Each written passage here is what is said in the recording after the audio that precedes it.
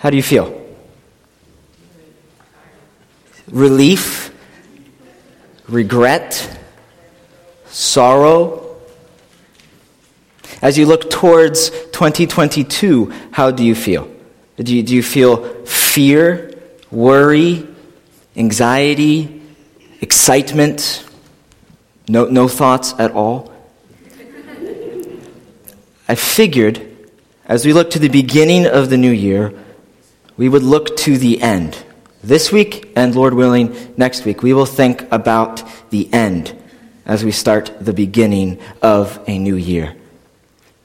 It's my heart, my desire for you is that you will end this year well, but more importantly, that when you come to the end of your life, you will stand before Jesus with no eternal regrets. And one of the big ways we do that, we're going to talk about that this morning. We're going to look at the identity of those who end well. And what we're going to do is we're going to pray and we're going to jump in. But I figured I would let you into my main heart's desire for this morning. My main desire is not that you will understand the Bible better after our time together, even though I want that to happen.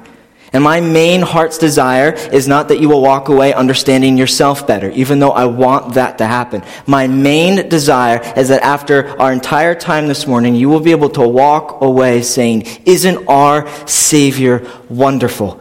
That's what I want for this morning. That's what I want for every single time we gather together. So as we pray, that's what I'm going to pray. God, work in our hearts so at the end we will see you are so, so good. So let's do that now. Let us close our eyes and pray to our Savior.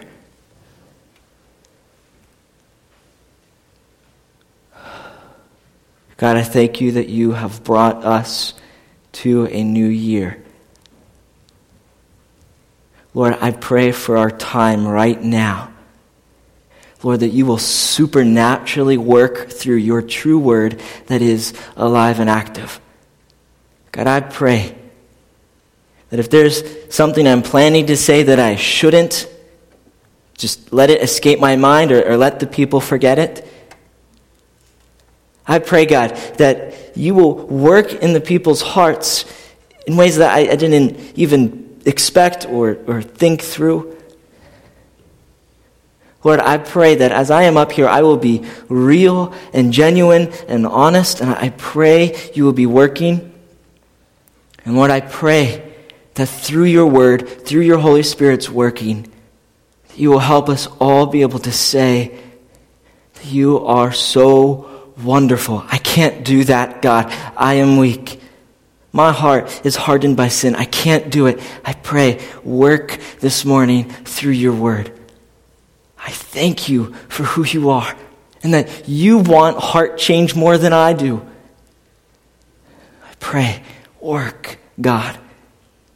And Lord, there's some people in my mind that I would love for them just to watch this coming week that are far from you. Please put that in their heart. I want them to know you. And Lord, I pray for those in Japan so far from you. I pray you will do a work there, just like I'm asking, do a work here this morning. I thank you, God. Jesus, I pray these things because you hear us, you love us, your love never fails, you are good. Amen. So what I want to do is we're looking at the identity of those who end well. So first we're going to real quickly look at this idea of identity, and then we're going to move right into God's word and talk about the identity of those who end well. So the first blank in your notes is the impact of identity. Now, identity is a hard thing to really talk about because there's so many different ways to look at it and define it, but I'm just going to try to do it quickly and simply. So this definition of identity, it's kind of wrapped up. It's who you are and how you see yourself. Generally, who you are, how you see yourself, and that's kind of wrapped up together. And as we think about identity, I think there's 3 categories we can look at. The first is naturally given identity. This is just true of every single person, blanket statement. And that is that you are perfectly or purposefully made in the image of God. Something that's true of you that's not true of anything else in creation. You have characteristics that come directly from God that no other part of creation has. Mainly, you can have an intimate relationship with the Creator. Nothing else has that. So this naturally given identity is, man, you are made in the image of God purposefully. And at the same time, straight out of the womb, you are a rebel far from God. And that is the tension. Made in the image of God, far from the God that you were created in the image of. So that's this first definition of identity. There's a natural given identity. There's this God-given one that we will talk about in a couple of minutes. And then I think there's a self-made identity. This is kind of where you would internalize childhood experiences. You take relationships or non-existent relationships with your parents. You take these inward goals and desires. You look at how other people see you and think of you, and you kind of create this version of you, and you point to and say, that's me, whether right or wrong. And I want you to see that identity has a huge impact, because how you and what you identify as will affect how you live and what you live for. And it's easy to forget the impact of it. Oh, but it is so impactful. Here's just a couple of general, simplistic examples that I think will help us understand this. So let's say there's a woman, and she has built up this identity as someone who is successful at work, climbing the ladder, lots of money, good at her job. Well, what's her life going to be focused on? It's going to be focused on work and achieving those things that she's built her identity around. Or let's look at a man. Let's say he has this identity as a husband and father. I'm going to be the best one. That's how he sees himself. Well, what's his life going to be centered on? Making that a reality. Or let's say there's someone who sees themselves as worthless and unloved. How are they going to live? They're probably going to live withdrawn, insecure. Identity, how you see yourself, it has a huge impact on how you live your life. And I want you to see the self-made identity is fragile. If you don't get this right, you will be like a leaf blowing in the wind at the whim of other people, situations, your emotions. It's fragile. Because what happens to the businesswoman when her business closes? What happens to the man when he loses his family? If you built up this identity that you are a good person who does good things, what happens when you mess up and make a mistake? Everything crumbles. Now, I want you to understand this. I am not now, nor will I ever just simply say, search deep within you to find out who you really are. If I ever say that, get me off the stage. And I'm not saying that you just pull up your bootstraps and go get them. Search within your heart, figure out who you really are. That is the worst thing, the worst advice. Jeremiah 17:9. I think it's up there on the screen, but maybe it's not. But Jeremiah 17:9 says, the heart is more deceitful than anything else and incurable. Who can understand it? Now, maybe you're not sure what you really believe about the Bible. Maybe you're not sure if it's really the Word of God. This just tests true in real life. How many times have you been led astray by your heart? Your heart says, that's a good thing to do. Do that. That's going to feel good. I will be as bold to say that almost every single time you're going to be led astray. I know I have. So when I see coffee mugs that says, follow your heart, oh, no. I want to break those coffee mugs. I won't because they don't belong to me. But I want you to see that this self-made identity following your heart doesn't answer your eternal need. And if that's where you find your identity, if that's what you're following, you're going to end up with eternal regret. No doubt about it. So, that is the conclusion of this first part. The impact of identity, man, it impacts your entire life. So, before we move on, how do you see yourself? Have you created this version of yourself, right or wrong, and you point to and say, that's me? How do you see yourself? What I want you to do is grab your Bible, physical or online. It'll be up there on the screen, but I would encourage you to open it to Colossians 3, 1 through 4. So what we're going to look at is the identity of those who end well. Now, I want someone to take account of how many times I say identity. I feel like I've said it 30 times already. This identity is the only one that answers the problem of our deceitful heart and hell-bound soul. This is the God-given identity. And what we're going to do is we're going to look at Colossians 3, 1 through 4, and just so you see what we're doing.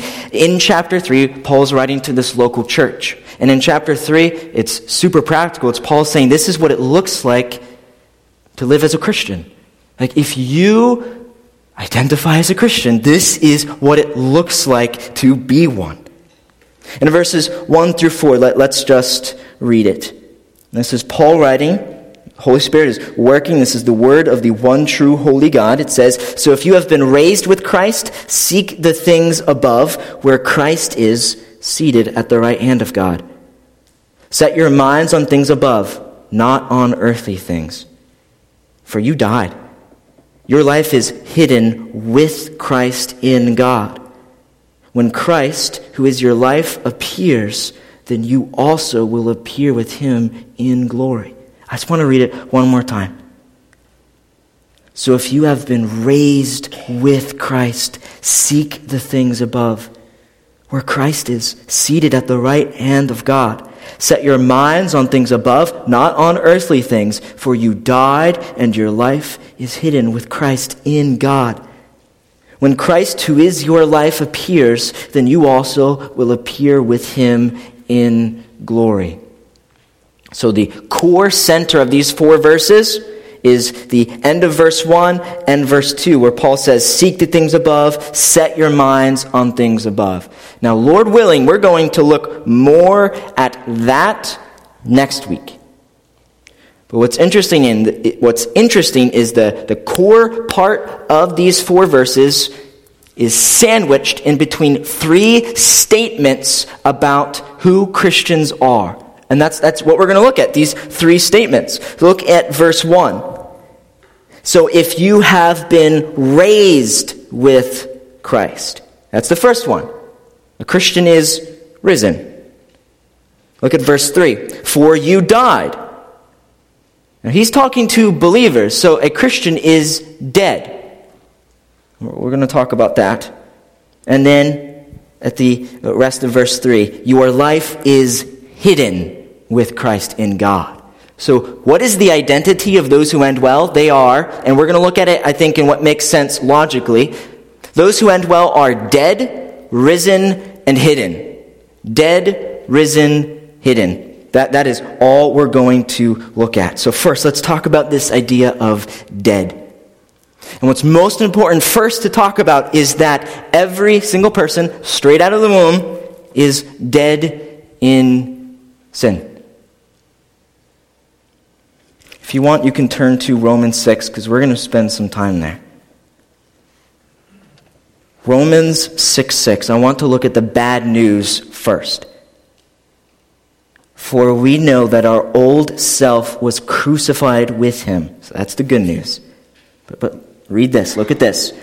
So that the body ruled by sin might be rendered powerless, so that we may no longer be enslaved to sin.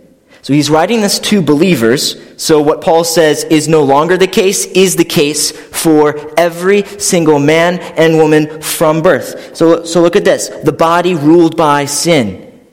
By birth, we are ruled by sin. Paul says for the Christian, sin is powerless, but by birth, sin is powerful over us. Look there at the end of verse 6. Enslaved to sin. By birth, every single man and woman is powerless against sin, ruled by sin, enslaved by sin. We're born this way, and we willingly follow this. Born under the wrath of God because we rebel against the one true God. But if you look at verse 6, he's talking to people that this isn't the case for. So what happened? Jesus was crucified on your behalf. And I just want to take a minute and stop. Have you ever wondered how the gospel saves you? Have you ever really tried to think through, how does Jesus' death and resurrection mean I'm no longer ruled by sin, no longer under the wrath of God? Have you really thought through that? Let's just talk about this for a second.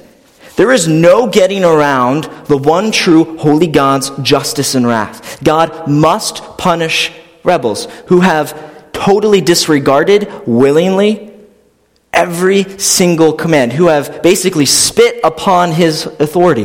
If God did not punish sinners, he would be betraying his perfect character, which is impossible. God must punish sinners.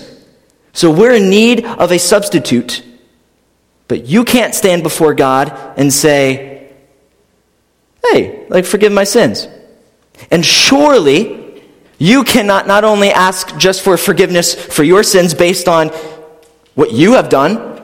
You can't do that, but you also can't say, forgive this person on my behalf as well. We are totally guilty before God, no hope. We needed a substitute. And what's amazing is a substitute was provided for you, but the substitute did not come by the people in need of the substitute. The substitute came from the one that we are guilty before. Jesus Christ. And as Jesus Christ willingly was crucified on the cross, he took on the punishment for sin. And on that cross, God's wrath and justice were poured out. At the cross, God's mercy and wrath met. And Jesus did that in the place for those who would believe in him.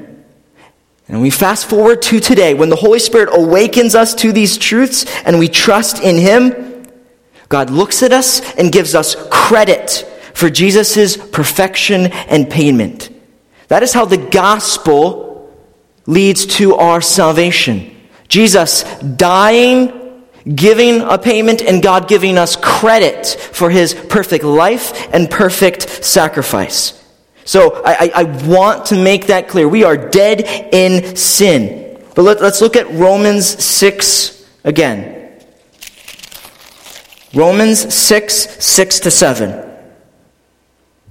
For we know that our old self was crucified with him, so that the body ruled by sin might be rendered powerless, so that we may no longer be enslaved to sin, since a person who has died is freed from sin. Here is the reality.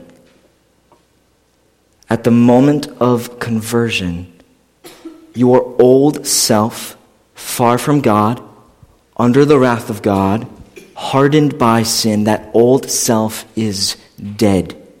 That's what Paul means by your old self was crucified. You're no longer enslaved to sin, no longer powerless to sin. And as verse 7 says, you are freed from sin because your old self has died when the Holy Spirit called you and indwelt within you. Romans 6:11, and we'll talk about this more soon. Romans 6:11 says this about us, because you're born dead in sin. When you believe in Jesus, you're dead to sin, and at the same time, you're no longer dead. Look at verse 11. So you too consider yourselves dead to sin and alive to God in Christ Jesus. It is impossible to find an illustration that illustrates the supernatural miracle that takes place at conversion. Often people talk about it's like a caterpillar, and then they become and transformed into the butterfly, and that's kind of like what happens when we believe in Jesus, we're a new person. Oh, that is woefully silly. There is no way to illustrate the supernatural miracle that takes place when the Holy Spirit awakens you to the truth that God sent the substitute to die on the cross so that you could die to sin, so that you could no longer be dead in your sin. A caterpillar into a butterfly doesn't do it justice, because you have been made dead to sin, alive to God.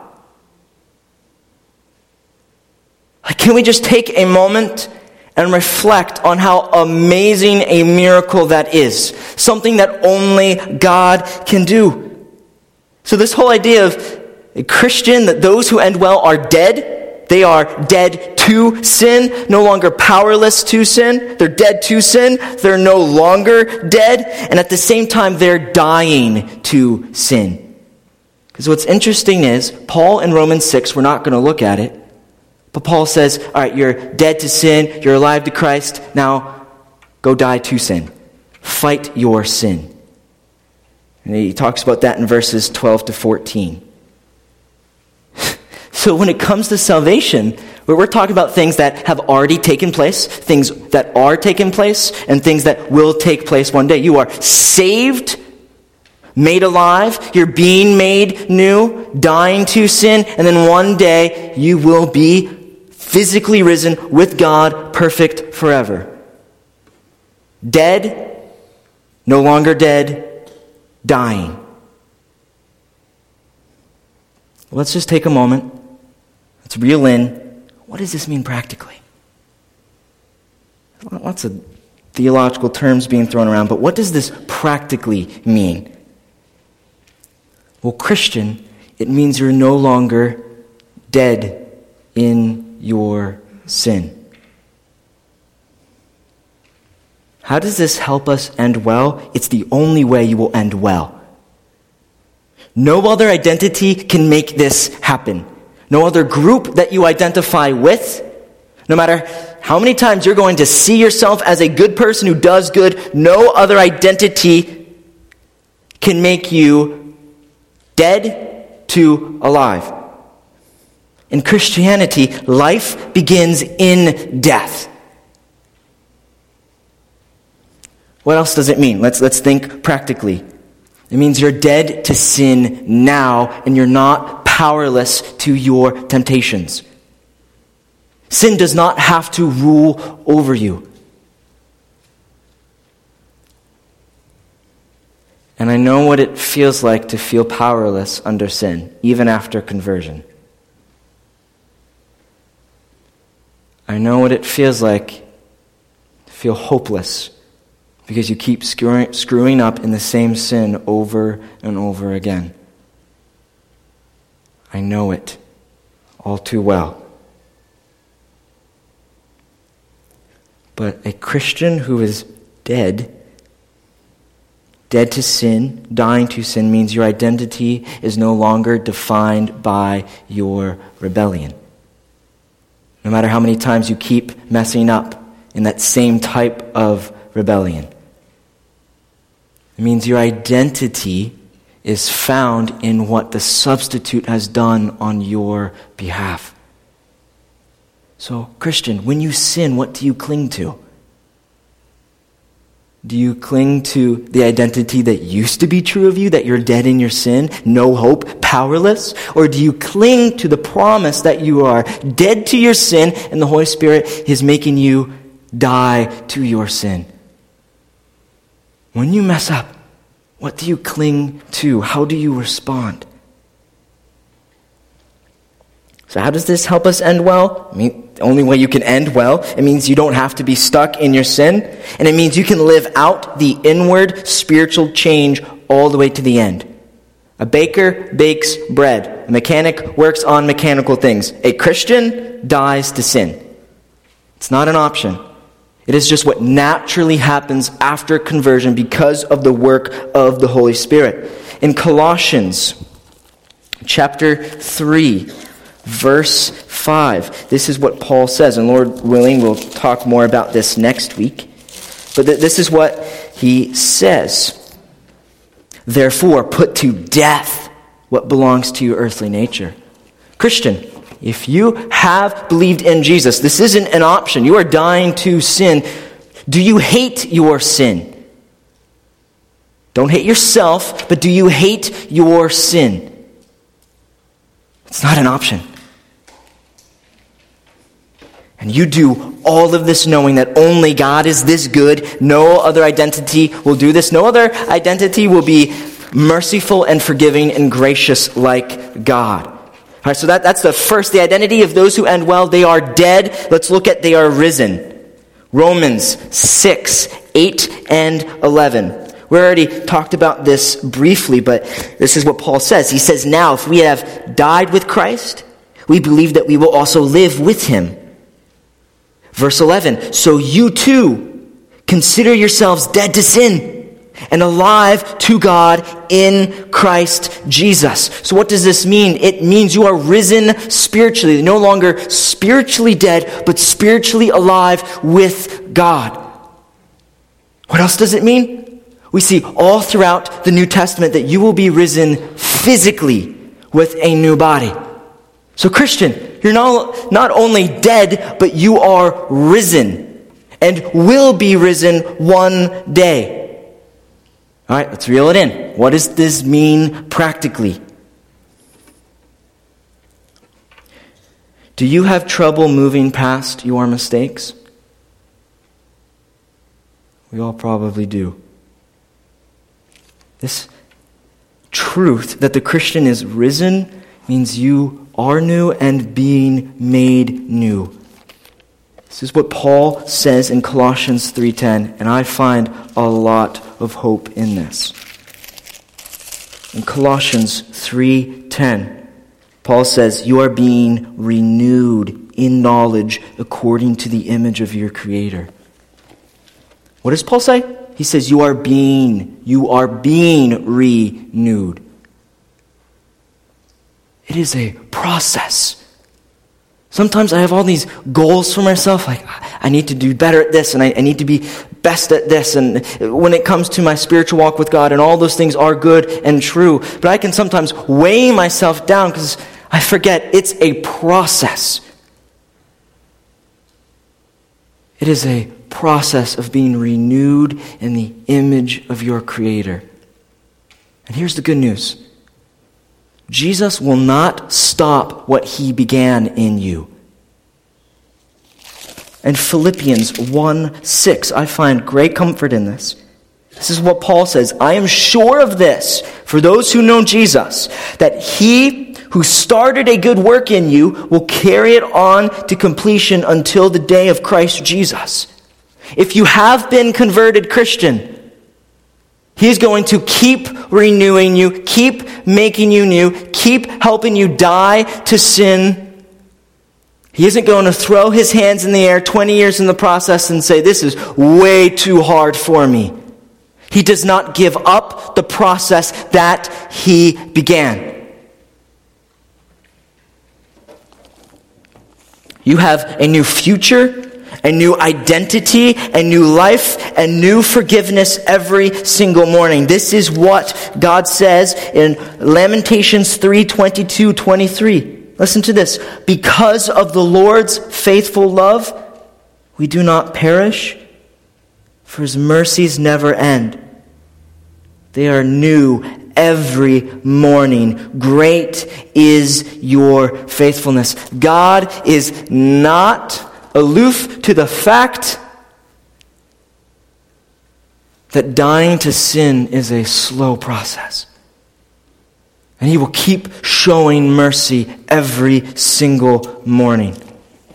All right, let's practically, what does this mean? How does this help us end well? It means your life is not your own. You belong to God. He rules over you. Paul, in Colossians 3:4, I thought this was interesting as I was reading it. Paul says in Colossians 3:4, in the first part, when Christ, who is your life, appears. Christ is your life. As someone who's dead and risen based on the work of another on your behalf, your life is not your own to do whatever you want with it. Christ is your life. You belong to him. He rules over you. You will end well, Christian, because you are submitting to the one true God. How else does this idea of being risen help us fight well, end well? Well, it gives you hope. You probably know what crushing defeat feels like. In the midst of crushing defeat in your sin, you can cling to the promise that you're spiritually alive and that sin doesn't have to rule over you. In the midst of crushing emotional sorrow and physical affliction, you can cling to the promise that you will be physically risen with Jesus. In the midst of great joy, of which there's plenty here on earth, you can cling to the promise that eternity with the one who paid your debt will be so much sweeter. Christian, I want you not just to know these things, but to take these things and preach them to yourself. In a way, what I'm doing here, you have to do to yourself every single day. And that's sometimes harder to do than this. There are times where I am struggling with temptation. I'm struggling with fear, and I don't want to obey God. I have to preach these things to myself. I can't just know these things, read these things. I have to take these things, remind me of these things, and I have to fight. I have to pray. I have to remind myself of Scripture. I have to preach to myself every single day. And so do you. It's easy to know these things. It's a whole other thing to take these things and preach these things to yourself so that the identity of those who end well will be true of you. So Christian, do you know these things? And Christian, do you preach these things to yourself so that you will live it out? Here's the last identity of those who end well. So, those who end well, who will stand before Jesus one day with no eternal regrets, they are dead, they are risen, and they are hidden. Look at Colossians 3, verse 3. For you died, and your life is hidden with Christ in God. This word hidden means secure and concealed. I love what the CSB study notes said. This word hidden means Jesus secured the Christian salvation in the past with permanent results. I was trying to think, what are some examples of this being hidden? And I saw in November of 2021, a small aircraft crashed, killing 4 people. The only survivor was a young girl, and this took place in Michigan. And this young girl remembers her father securing and holding her right before the crash. And she credits her survival to her father's hiding her. So as we think of this word hidden, that's what we're thinking of. Christ sacrificed himself on the cross to save you and make you his own. He only had to die once to do that, and right now he protects those who belong to him. In the book of Jude, verses 24 to 25, this is what it says. Now to him who is able to protect you from stumbling and to make you stand in the presence of his glory without blemish and with great joy. To the only God, our Savior, through Jesus Christ our Lord, be glory, majesty, power, and authority before all time, now and forever. Amen. If you have believed in Jesus as your Savior, Christ hides you. He secures your salvation. He protects what is precious to him. And what does it take for him to do that? It takes his glory, majesty, power, and authority. And if you cannot trust in those things, you cannot trust in anything. Let's talk about this a little bit more practically, this idea of being hidden. But before we do, I want to express a fear of mine to you. I fear that I will give assurance to the wicked. I fear that some of you here may not know Jesus. And the last thing I want to do is give you assurance that you're saved when you're not. How do you know if you are or not? I want you to think, whom or what gives you eternal confidence? My prayer is that it's not church attendance. My prayer is it's not you trying to be a good person. And my prayer is your eternal confidence isn't found in that you've just always known God. I've met people,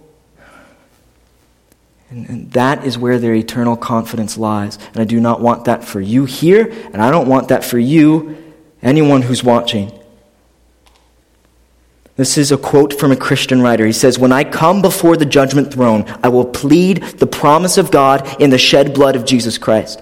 I will not plead any work that I have done, although I will thank God that he has enabled me to do some good.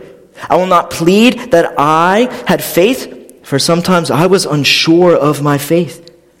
Whatever little growth and holiness I have experienced, whatever strength I have received from the company of the saints, whatever understanding I have attained of God and his ways, these and all other gifts I have received, I will bring gratefully to the throne.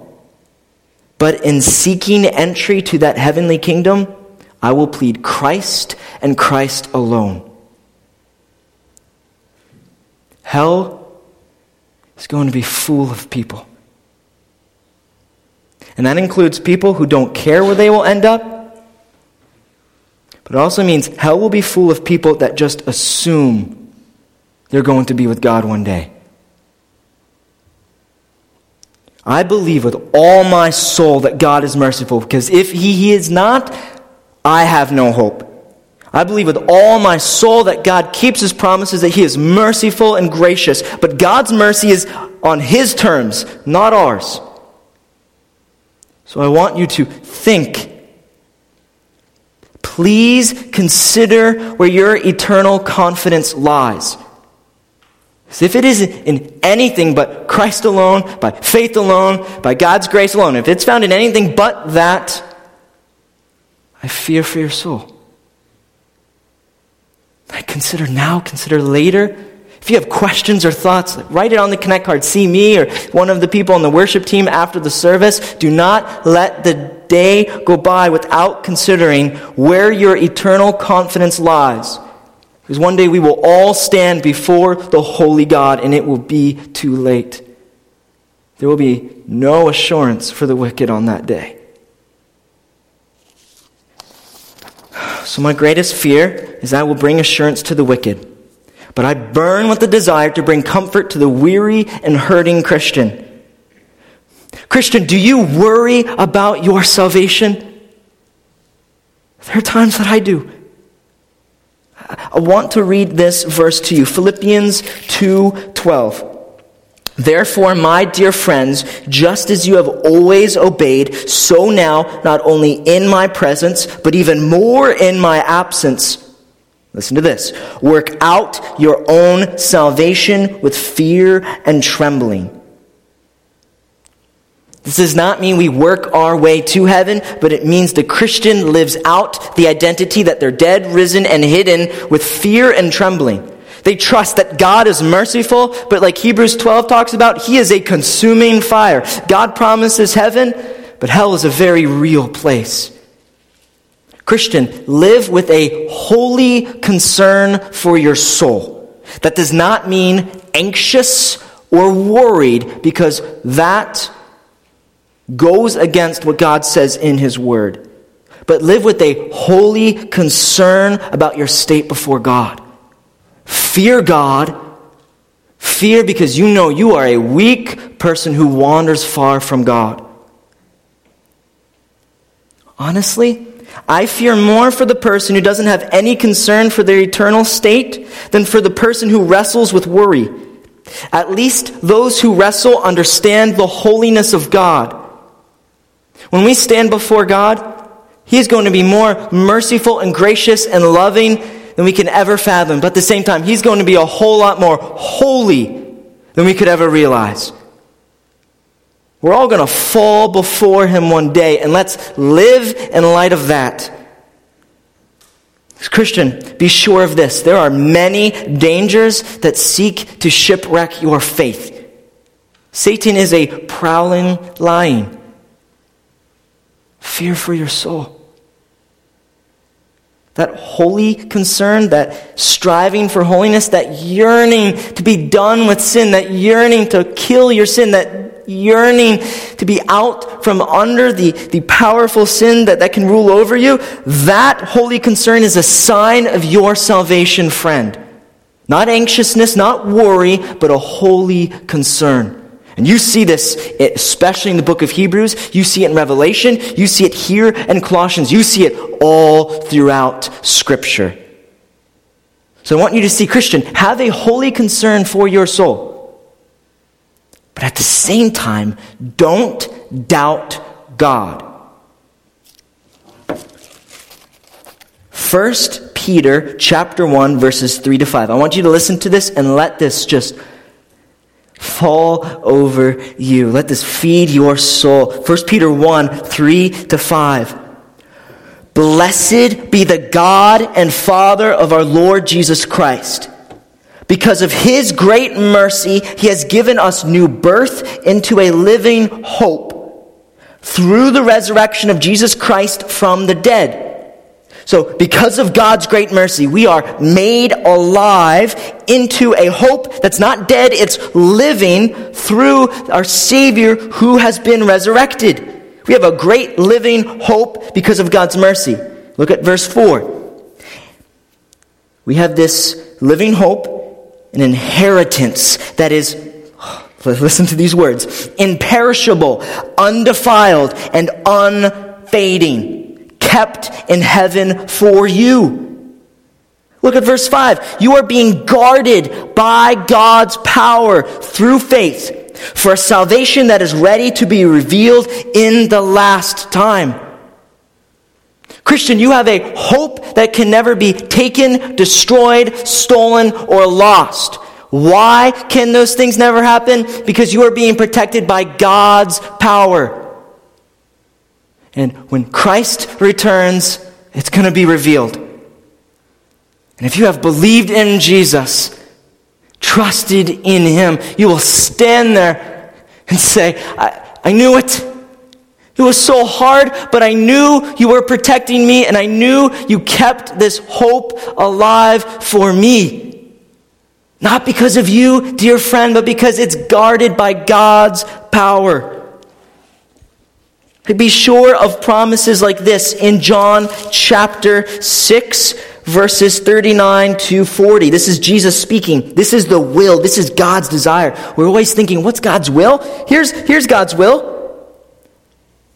That I should lose none of those He has given me, but should raise them up on the last day. For this is the will of my Father, that everyone who sees the Son and believes in Him will have eternal life, and I will raise him up on the last day. We're always talking about what's God's will for my life. It's a new year. What's God's will? That everyone that believes in Him will make it to the end, and He won't lose any that believe in Him. I love what Martin Luther, the Reformer, says. When I look at myself, I don't see how I can be saved. But when I look at my Christ, I don't see how I can be lost. When I look at myself, I know I'm going to be lost. When I look at my Savior, I don't see how my salvation can't be protected. When you're doubting, dear friend, take comfort. Your salvation is being protected by God's power, mercy, authority, majesty, and glory. You will not be lost, even when you don't live out this identity well. Sometimes all I can do is sing along with the hymn Rock of Ages, hide myself in thee. Hide me, God. Protect me. So how does being hidden help you end well? It's the only way you're going to get to the end. On your own, you will be lost. I know for a fact that if God lifted his hand over me, I would be lost in a second because my heart wanders so far. But as promised, God protects what is precious to him, your soul. Just like that father protected his daughter who is so precious, God will protect the souls of those who know him. If you are here and you are far from God, you do not know Jesus, I want you to know this identity can be yours. It is by humbly realizing I am under the wrath of the one true holy God, and you can only be saved by faith in Christ alone. And to the Christian, I want you to take a deep breath. This identity of you being dead, risen, and hidden is sure and secure. Your identity is sure and secure. What I'm going to do is I'm going to pray, and we are going to partake in communion, reflecting on Christ. So let us pray. Dear Lord, I pray for anyone here that does not know you. I pray you will help them to see they are purposefully made, they are loved, but they are far from you. Please help them, God, know you. And Lord, I pray for every Christian here. You help them to live out this identity, that they'll remember who they are, who they can be, that you are merciful. I pray, God, they will have a holy concern for their soul. Oh, I thank you, God, that you protect what is precious to you. Protect my soul, Lord. Lord, I pray as we enter into communion that you will be worshipped. Lord, I thank you that we can do this together as a body. In your name, amen.